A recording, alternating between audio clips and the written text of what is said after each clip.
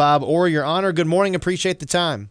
My pleasure, Chris. Mr. Justice, earlier this week, a three-panel judge found that former President Trump does not have immunity in his federal election interference case. I'm curious, what happens now?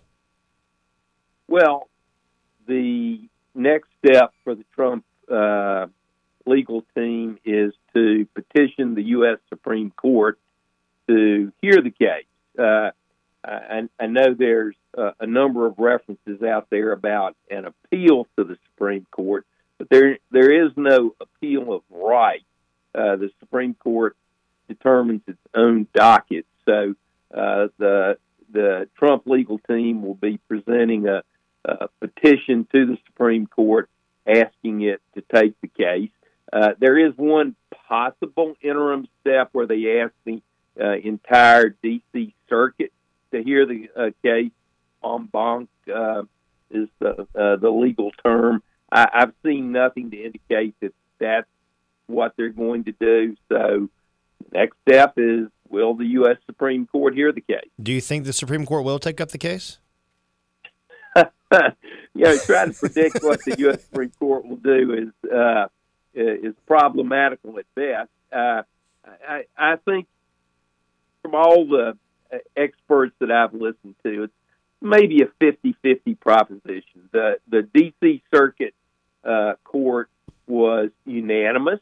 All the legal experts seem to think that it was very, very tightly written, and there's really not much more for the U.S. Supreme Court to say, absent, reaching some sort of different conclusion, which other than Trump supporters, I haven't heard anybody saying that that's likely.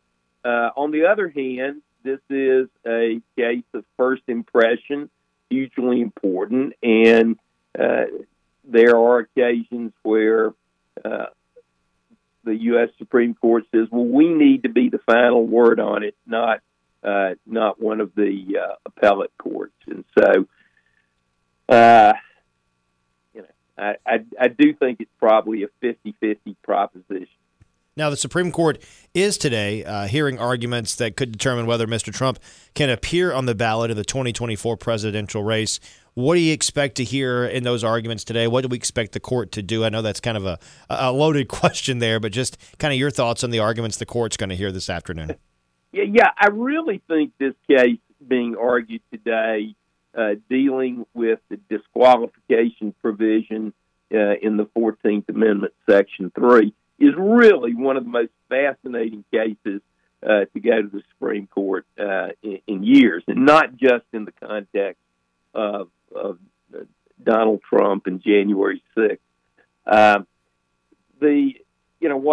What most people have failed to appreciate, I think, is that there are a number of provisions in the United States Constitution that disqualify people from being president of the United States. I mean, you have to be 35 years of age. You have to have been a resident of the United States for 14 years. You have to have been a natural-born citizen of the United States. And the question comes up is, let's forget the 14th Amendment issue for a moment.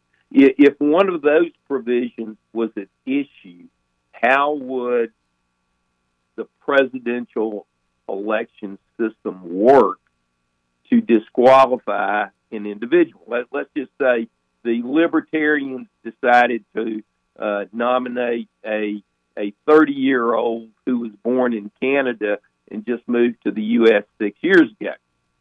There has to be a process for saying that person is not eligible under the United States Constitution to be on the ballot in November. And so the same concept applies to the 14th Amendment disqualification, which arises out of the Civil War and was obviously historically aimed at those Confederates who had originally taken an oath to support the Union, and then by joining the Confederacy in one form or another now disqualified. It really is a fascinating case.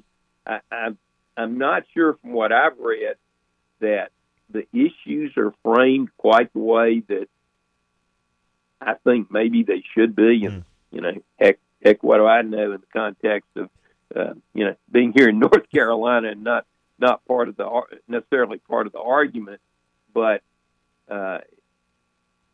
it will be really interesting where the U.S. Supreme Court goes on this. And I would encourage people to. Now, you can listen to the arguments now at the U.S. Supreme Court. Go online, find a link. And, other than, I don't want to dissuade them from listening to your radio show at 10 o'clock this morning. Visiting with former State Supreme Court Justice Bob Orr. Your Honor, you filed a suit last week that seeks to ensure North Carolina elections are fair. What's your goal in that suit? Yeah, I really think it's a creative state constitutional theory. We have in our state constitution specific rights that are laid out, but we also have a provision that says that the people of the state retain other rights, not necessarily just the ones that are specifically set out. And so the question we raise in this case is, do we have an unenumerated right to fair elections in North Carolina? And if we do, does the fact that government, the General Assembly in this case, is utilizing the extraordinary data and computer sophistication to move and apportion voters into districts that virtually guarantee the result of those districts, does that violate this right to a fair election?